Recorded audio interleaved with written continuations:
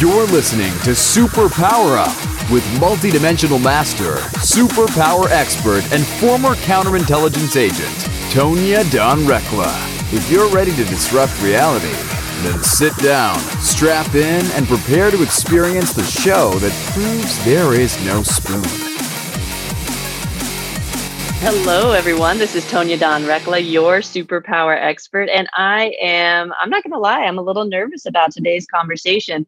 We all have our spaces that we came from, the more traditional environments and stuff as we bridge into finding ourselves doing work that we never dreamt we'd be doing in the world. A lot of it in pure faith. And this conversation is nothing short of that. Our guest today is... I'm kind of a little fangirl right now about this. It's in a weird way that some of you may not be able to relate to, but he is a retired brigadier general for the Air Force. And in the worlds that I come from, I'm almost going to get teary. Like that level of commitment to our country and dedication, and as the individual, but also as the family and as everyone that's involved is. Something that I think we really take lightly. And so from us to you, Robert, thank you so much for your service. And we're just honored to have a conversation with you and your continued service in a really uncomfortable space for a lot of people. And that's what we're going to be talking about today. We're going to be talking about uncomfortable truths in uncertain times. And Robert wrote a book called Stealth Wars, and it's in his passion. You can just feel it, like this drive to make sure that we are not walking through our lives unaware, especially when we can draw some pretty clear conclusions about what those consequences might be if we do that. And so I am really excited about this conversation. It brings up stuff from my past that, I tried to lay to rest, but there are certain experiences that you have and things that you see, especially when it involves depravity of humanity, that it's hard to forget. And so that rawness is present here. And Robert, I just really respect you, and I appreciate you coming on the show to share your wisdom today. Thank you. Thank you. I'm really looking forward to the conversation. Beautiful. So I'm not even sure I actually said you. So Robert Spalding wrote a book called Stealth Wars. I'm like trying to check all the boxes while I'm focused in on this deep dialogue. And so we are going to jump in here, but before we do and ask Robert what his superpowers are, I want to lay the framework here. And so Robert's been extremely busy and very vocal, especially during this pandemic, because his specialty is looking at what are the threats to our country from other places, specifically China. And we open this dialogue knowing that this is not easy to talk about.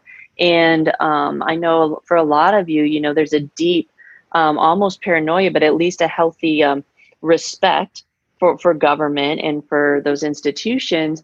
And I think in this conversation, we're going to ask you to extend that healthy respect of that power and that those manipulations, if you will, or at least the perpetuation of certain ideologies, at the very least, we can say, to extend beyond just our own government and things that do have an impact on our ability to do the work that we do and touch the lives that we touch in the way that we've become accustomed. And that and if that's being threatened, I think it's worth taking a look at. So that's how we're opening this conversation today. Robert, we'll start with, what are your superpowers?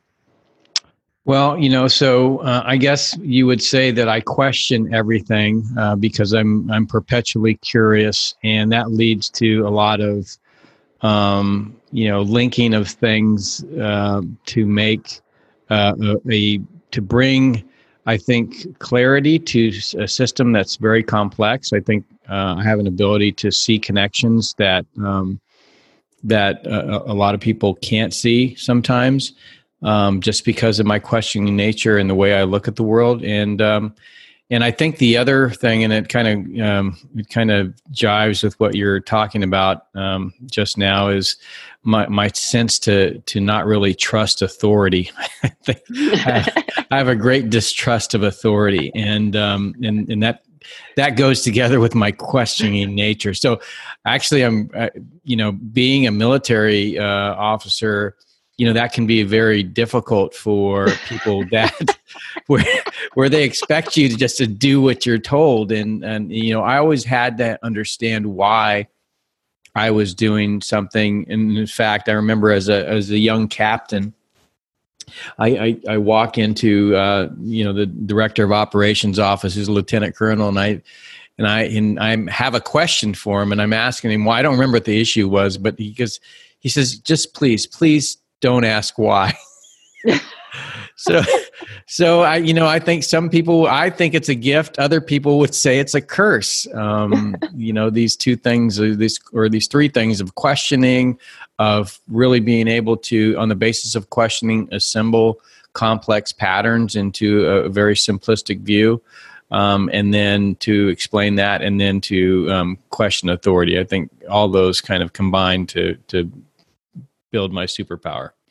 Well, I think those qualify. It's so funny. People ask us all the time if we think that the military experience that we had really has informed our ability to build, scalable, systemizable kind of processes and structures. And it's interesting because I went in the military. I was 27 with a master's degree in critical theory and I enlisted right after 9/11.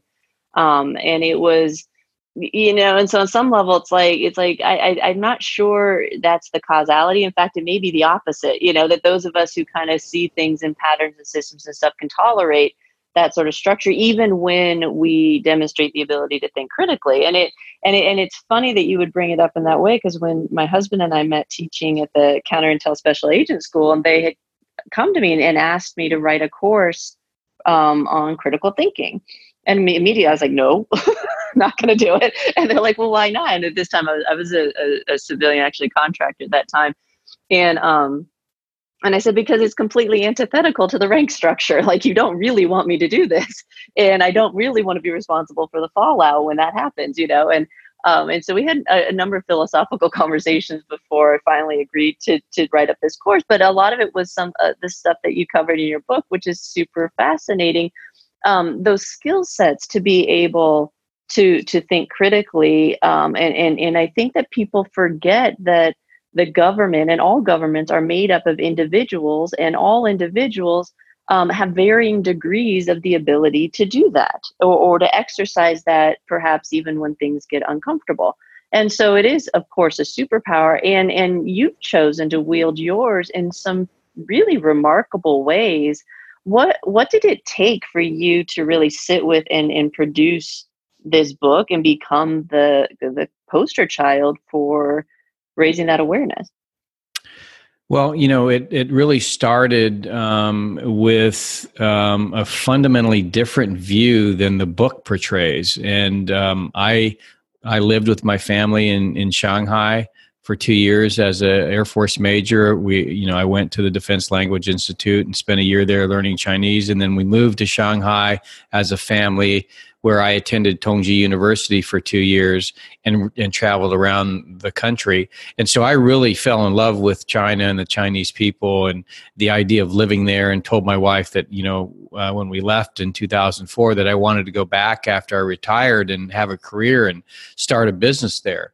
And so it was, and I was asked later on by the Air Force, several years later, I think this is now like 2011 or 2012, if I had considered going back to China.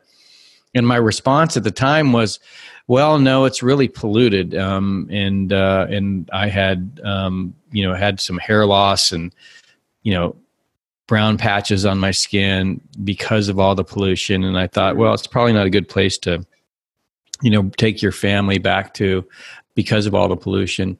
But that turned out to be where the Air Force wanted me to go. And so as I went on this journey, it was, so the first part of that journey back to China was to go to be a senior military fellow at the Council on Foreign Relations in New York City. And so we lived in the Upper East Side of Manhattan, and I got to meet a lot of business executives and industry people and financial people, and really, got introduced to kind of the world of global trade and finance. And that opened up doors to people that I'd never met before, and to perspectives I'd never had.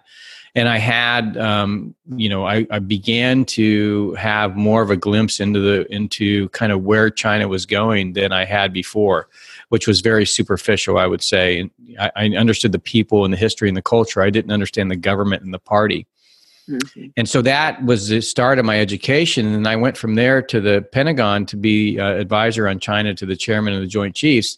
And it was at that point, with, surrounded with my team of China experts, as we were looking at kind of U.S.-China relationship from a perspective of the military balance, for the military competition, if you will, that I really got into this idea of what the U.S. and China economic relationship, what the implications of that were to national security. And the reason is because one of these contacts that I had made in New York City sent me a briefing in the fall of 2014 that I describe in the book that absolutely blew my mind away. And it basically showed me that everything that I believed about the world, how the globe worked, how the financial system worked, and how trade worked, was completely upside down. And I needed to reorient myself. And so ever since then, it's been a passion of mine, because what I saw was the looming destruction of our democratic republic if we didn't figure this out and really begin to reassert our principles and values. So it's been a really, you say a passion for mine. It absolutely is. It's what I believe in, because when I joined the military, that sense of service, of being called to protect and defend, support and defend the Constitution, I really bought into that, and I still do today. And I've always been really a strong believer in our democratic republic. And so, I think it really, I have a calling, to really educate and advocate for the things that I saw and have seen since, I started this journey. Yeah, you said so much in the context of what you just shared. The concepts of, that was one of the questions I wrote down. How do you raise awareness in this without villainizing a people, right? And that's so crucial that we look at. And you talk about the culture and the people and the falling in love with that, and yet there's a dirty underbelly, and we that's of everywhere, right? We all have our shadows and our skeletons and everything else. And folks, I think it's important for those of you who don't have any involvement with the government or anything like it, you just don't happen to cross that line and be able to turn around and look at the institution that you pledged your existence to easily. I'm sure we could have many conversations about that, but I know for me, I tried to leave government 3 times, and it was it just kept sucking me back in. It wasn't that, it was the disentangling from that sense of duty. It was disentangling from the service. It was there are some questions you don't ask. We can both laugh at, some superior officer saying, don't ask why, but that's real. I had many cases that I worked as an intel agent that, there were certain directives given that you kind of sit there and scratch your head, and it's like, well, and so you don't just accidentally slip out of that mindset and have the ability to turn around and look at it critically and say, okay, where are the gaps? What if there's a system that's broken, how do we fix it? And in the book, we're going to cut to break here in just a second, folks. But before we do, Robert mentioned the Atlantic Charter in his book, and as I was just praying, like, God, please show me what this conversation is between us, because it felt so powerful, and yet it just wasn't clear. I was guided to go back and review the Atlantic Charter, and for those of you who don't know, Roosevelt and Churchill got together in 1941, and that's where this got penned. But it was essentially like, what are the principles that should be, acceptable kind of globally, that it's that we can walk toward, that we can say this is valuable for us to pursue or to be in the pursuit of.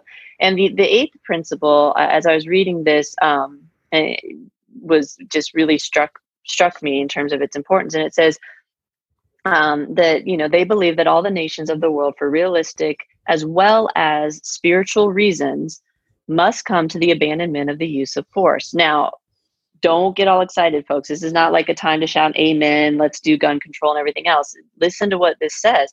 Since no future peace can be maintained if land, sea, or air armaments continue to be employed by nations which threaten or may threaten aggression outside of their frontiers, they believe, pending the establishment of a wider and permanent system of general security, that the disarmament of such nations is essential. They will likewise aid and encourage all other practical measure which will lighten for peace-loving peoples the crushing burden of armaments. We have to be willing to extend that. And Robert, you talk about this in your book, beyond this idea that war is only fought on a battlefield with weapons, right? There are many, many, many armaments that are at play and in use that are super subtle. Now, folks, what kind of conversation does this remind you of, right? These are subtle things that are happening. They are pervasive. They are enculturated, right? We're talking about collectivist cultures versus individualistic cultures, and where that clashes in terms of our ability to understand worldview and just what people are willing to do in service to the collective, and what we're not willing to do in service to our collective, right? So there are many, many, many dimensional layers here that we can unpack. But I encourage you to stick with this conversation, because when we come back from the break, we're going to unfold this perspective of how do we have these conversations and not turn it into blanket permission to hate or to spew our fear onto people who are involved in the midst of it, and how do we kind of save humanity in that quest. So Robert, before we do, let's tell people where they can go to find out more about you. Yeah, sure. GeneralSpalding.com is my website, and I'm on Twitter, all the time, Robert_Spalding. Spalding does not have a U in this case. Perfect. And there'll be links on the episode page. Folks, stay with us. You're listening to Disrupt Reality. We're talking about uncomfortable truths in uncertain times, and we will be right back after the break. Hello, everyone. This is Tonya Dawn Rekla, Executive Director of Superpower Experts, and we want to thank each of you for making Superpower Up the #1 podcast network for personal development and spiritual growth. Because people like you have the courage to say that mindfulness, healthy living, disrupting reality, the pursuit of consciousness, responsible entrepreneurship, and radical parenting matter. We now amass over 1 million downloads monthly in more than 90 countries. Our numbers keep growing because there are far more people willing to live divergently than mass media wants to acknowledge. For you, the change makers, the light bearers, the way showers, we say thank you. If you're ready to take the next step in your evolution, go now to superpowerexperts.com and take the Superpower Quiz. And as Neva Lee Rekla, our youngest podcaster, likes to remind us, remember, we all have superpowers and we can change the world. Awesome. We're back. This is Tonya Dawn Rekla. You're listening to Disrupt Reality. We're talking with Robert Spalding today, author of Stealth Wars, and we're talking about uncomfortable truths in uncertain times. And before the break, Robert shared some of what his journey was, coming to, really kind of taking a stand and saying, hey, I think we need to pay attention to this. And I'd shared with you, Robert, that Justin and I were really shocked when we came into business with our, in the corporate counterintelligence kind of perspective, and saw a lot of the same things in business that we had seen in espionage. And again, I think looking back, we were just naive. It's kind of like, yeah, like fraud and stuff has existed in business forever, but I don't know why it just didn't translate for some reason. And so as we started to get called in to investigate certain dealings, and it all led back to governments and government monies and government power and all this other stuff. And it was like, wait, where have we seen this before? And so it was a weird thing. And you talked about your eyes really being opened when you got involved in kind of the commerce side, like the private sector, the business, these different lenses that you were then able to put on. And you alluded to how you reconcile that, but really, how did you reconcile that with this country, these peoples, this culture, this world, right? This entirety that you had become so fond of?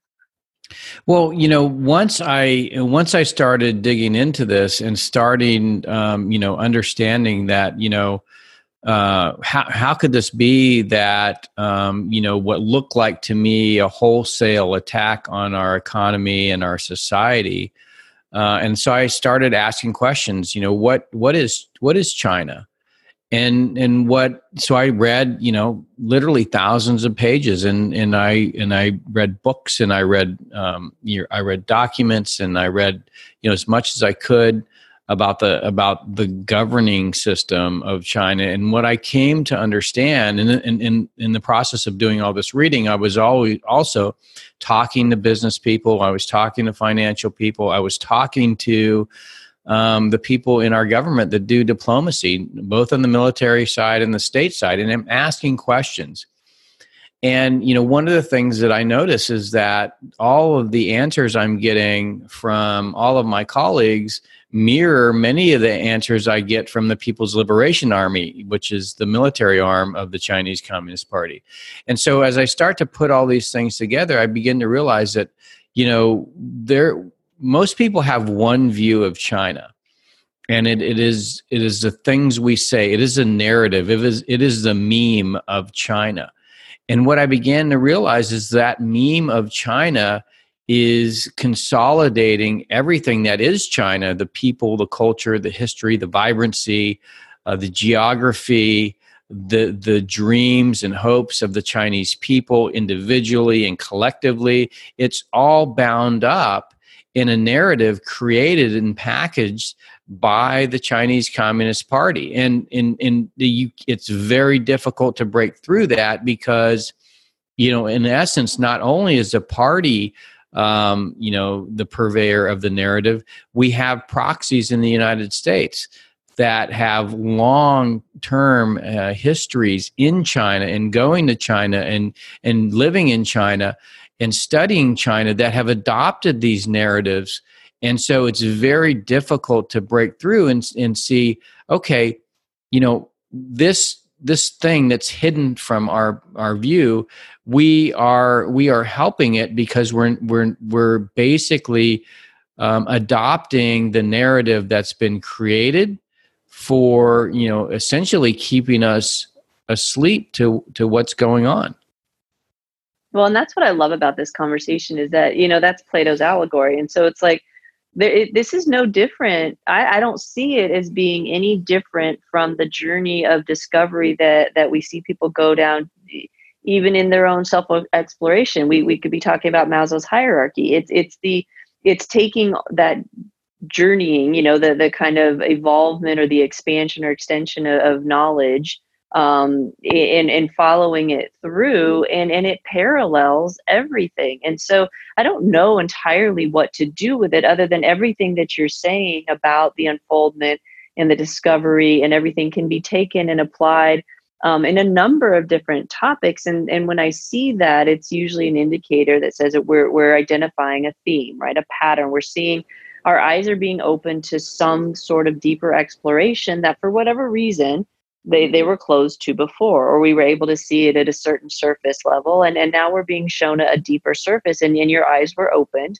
and you followed the rabbit hole, and you got and this is what we're seeing because of it. And I think the what we saw in the business side of house with small businesses in particular, because they got involved in capital raising situations and other things, and weren't particularly savvy about foreign investing and foreign money and that type of stuff, and what the just stuff that, as CIA agents, like, that's what we taught, right? We had to train it. Like, these are the things you should be looking for. These are things that should make you go, maybe we should ask more questions here. And it's hard when you're talking about technologies or discoveries or creations or whatever that people are excited about, and it lights them up and it's their life's work, and then somebody is interested, right? I mean, again, it was the exact same thing we were seeing in espionage, but we started to see how, at least in a really, really, really small scale, how some of these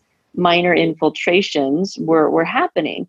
And then the lures that were getting dropped about the promise of this money and that money, the amount of the contests and the capital raising schemes and the pitch tanks and all this other stuff. And if you followed the money back, it was like, well, why in the world would these Chinese companies be running these pitch tanks and these other things? And it's like, oh, I think I might know why they're doing that. And so, but when you're doing it, when you're trying to feed your family, when you're worried about the economy, when you don't know where your next paycheck's coming from, when you're trying to make the business work, when you've got to answer to investors, like that's why those ploys work, right? Is because it creates pressure on at a very individual level.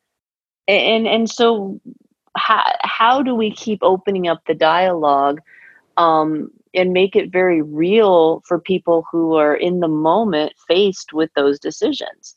And that the bigness of what you're proposing, I think, is so incredibly abstract that the human mind is going to forget it. Like, let me just deal with this minor detail that's in front of me right now. Have you had luck kind of tying those together? Yeah, I think it's first you have to get over what I consider to be, standard American hubris. This belief, this fundamental belief that our system is the best, and that we're always going to prevail, and then how that translates into geopolitics, into geostrategy, geoeconomics.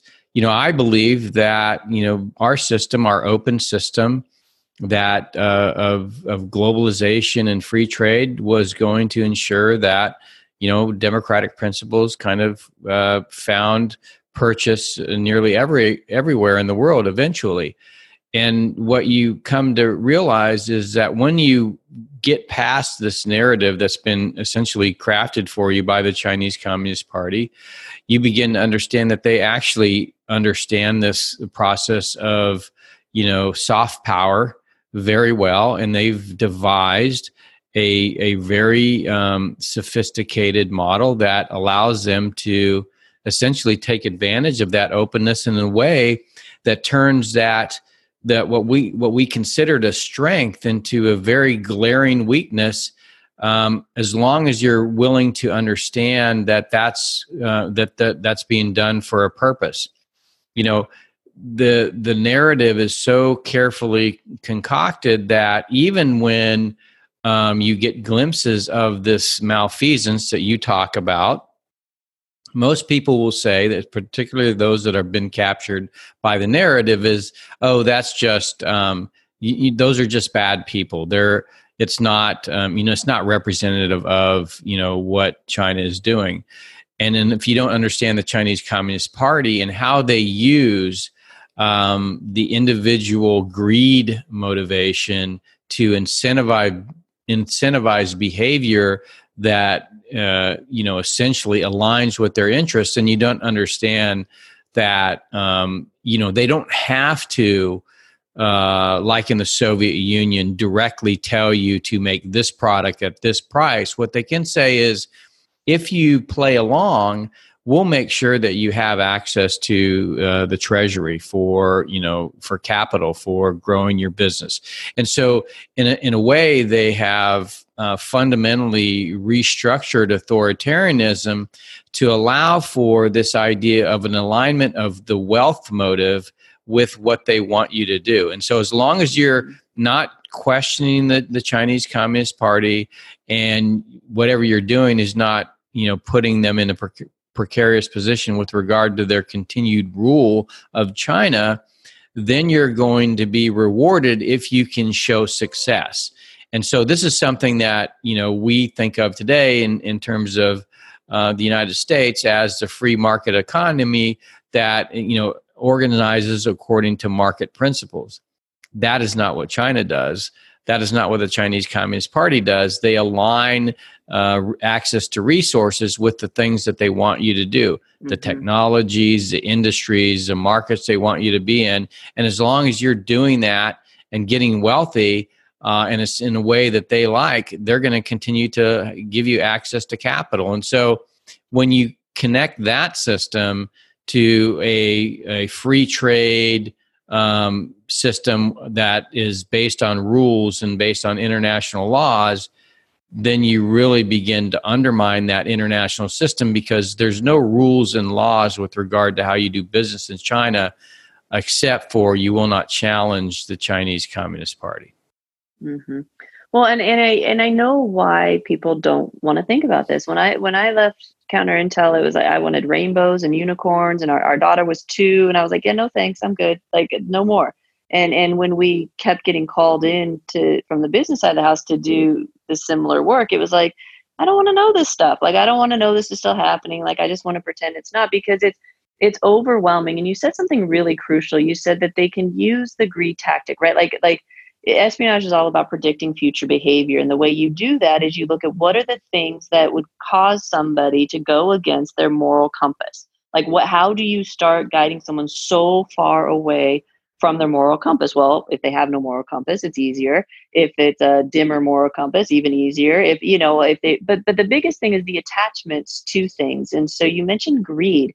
And I'll be honest, folks, like this is a big part of the reason why I completely and totally, like it was like the final piece for me to totally surrender into a life of commitment to God, because I don't know any other way to navigate through the complexities that we're talking about here, the misinformation, the misguidedness, the psyops, the deception, it is rampant, and everybody's wanting everybody to go somewhere for some purpose, but you can feel your way through it at a much higher level if you're willing to go, okay, what am I looking at here? Please guide me, because I know I'm susceptible to being pulled in all these directions, and that's why it can happen. But and if God's not your thing, then I highly recommend you get really clear about your moral compass, because it's not just China. There's misinformation. There's AIs. There's goodness, the marketing efforts of some companies rival that of what's happening, what the government's doing with your information. And so, but okay, we don't need to live in fear of that. But we can navigate through life with a little bit more peace in our hearts if we're willing to open our eyes a little bit more and face some of these uncomfortable truths. Robert, I really want to respect your time, but one more question before we start this wrap up. What is at risk for the individual, the mother, the father, the practitioner, the business owner, the teacher, the people, right? Our people want freedom. They want love. They want hope. They want to feel able to, be at home with their kids at night, and they want to have faith in something bigger than themselves. But what is really at risk if we don't start talking a little more seriously about some of these uncomfortable topics? Well, that's a really good question. So about 2 years ago now, there was a young a child in China. He's in middle schooler, and he's giving a speech in his school. And the speech basically is the title of it, or the theme of it is, I want to get rich so I can escape the meaninglessness of my life. And I think that's where that's what's at stake. It's this sense of pursuit of profit at any cost, and the devastation that it leaves in its wake to humans. And I saw this in China when I was there. Where people were, suffering, they'd come to collect their pay and be beaten. We know that there's concentration camps in China, and we know that there's forced organ harvesting of prisoners of conscience, basically religious dissidents. But what you don't realize is that these are all aided and abetted by corporations and investment banks and financial institutions in the United States, that it comes from a society and a people that are fundamentally against violations of human rights and violations of civil liberties and violations of rule of law and of fair and free trade. And so, we thought that openness would be the way that we would use soft power to convince the rest of the world, and in particular China and the Chinese Communist Party, that democracy was better than authoritarianism. And what I see is that rather instead these technologies, these business models, the entire information economy now is being used to promote the exact opposite. So rather than us changing, China into a more democratic and free society, China is not just changing us, it's changing the rest of the world into a much more authoritarian society. And we've built the means to project those principles into societies by connecting so fully with the Chinese Communist Party. And so I think it's really about us, without the might of arms, without anybody invading us, without Marines coming ashore and subjugating the American people, that little by little we are voluntarily giving up our own freedoms for profit, and it's built into the information economy of today. And the terrible thing is that we built it. Mm-hmm. Yeah, it's when all of this went down with the COVID situation and everything. Justin and I were talking about, and he kind of looked at me. He's like, "Well, what do you think?" And we always just kind of read between the lines, right? You never have access to classified material and then think that you're getting news, ever again. And and we're out of that loop, and so we don't know. All we can see is what we're being fed, and I just kind of looked down. I was like, well, if some of this is true, then I think China just showed everyone with an agenda how to shut us down. I think that this could be a big problem. And, and it's this conspiracy, that conspiracy, this conspiracy, that conspiracy. But if you take a step back and look in between all of it, you can feel the truth in what Robert's talking about. And really, if I could be so bold as to have any hope for all of you, it would be just that you would do that and just say, okay, what if we're being asked to in our pursuit of openness and expansion and loving the world, also be a little more discerning. Also ask some questions, do some due diligence, whether it's business, whether it's your life, whether it's where you're placing your energy, your money, your thoughts, your attention. Just dip your toe in that and see what you start to unfold. Certainly we don't preach for people to be paranoid, and I don't think that this calls for it. I do think that we have very intelligent, well-rounded, wise people who are raising some concerns, and it's worth our attention to listen and to contribute where we can to that conversation. Robert, I can't thank you enough for your service, past, present, and future. Really, it's an honor to have this conversation with you, and we're happy to support you in your efforts in whatever way possible. But at the least we can do is make sure our little section of the world hears about it.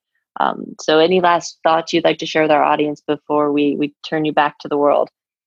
No, I really appreciate what you're doing. I think it's important that you, I like your point about being very discerning. I think, in questioning the world that we live in, and certainly the promotion of the values and principles that we believe in and support and want to defend, I think it's important that we consider that at least a little bit we're not being as successful as we previously thought we were.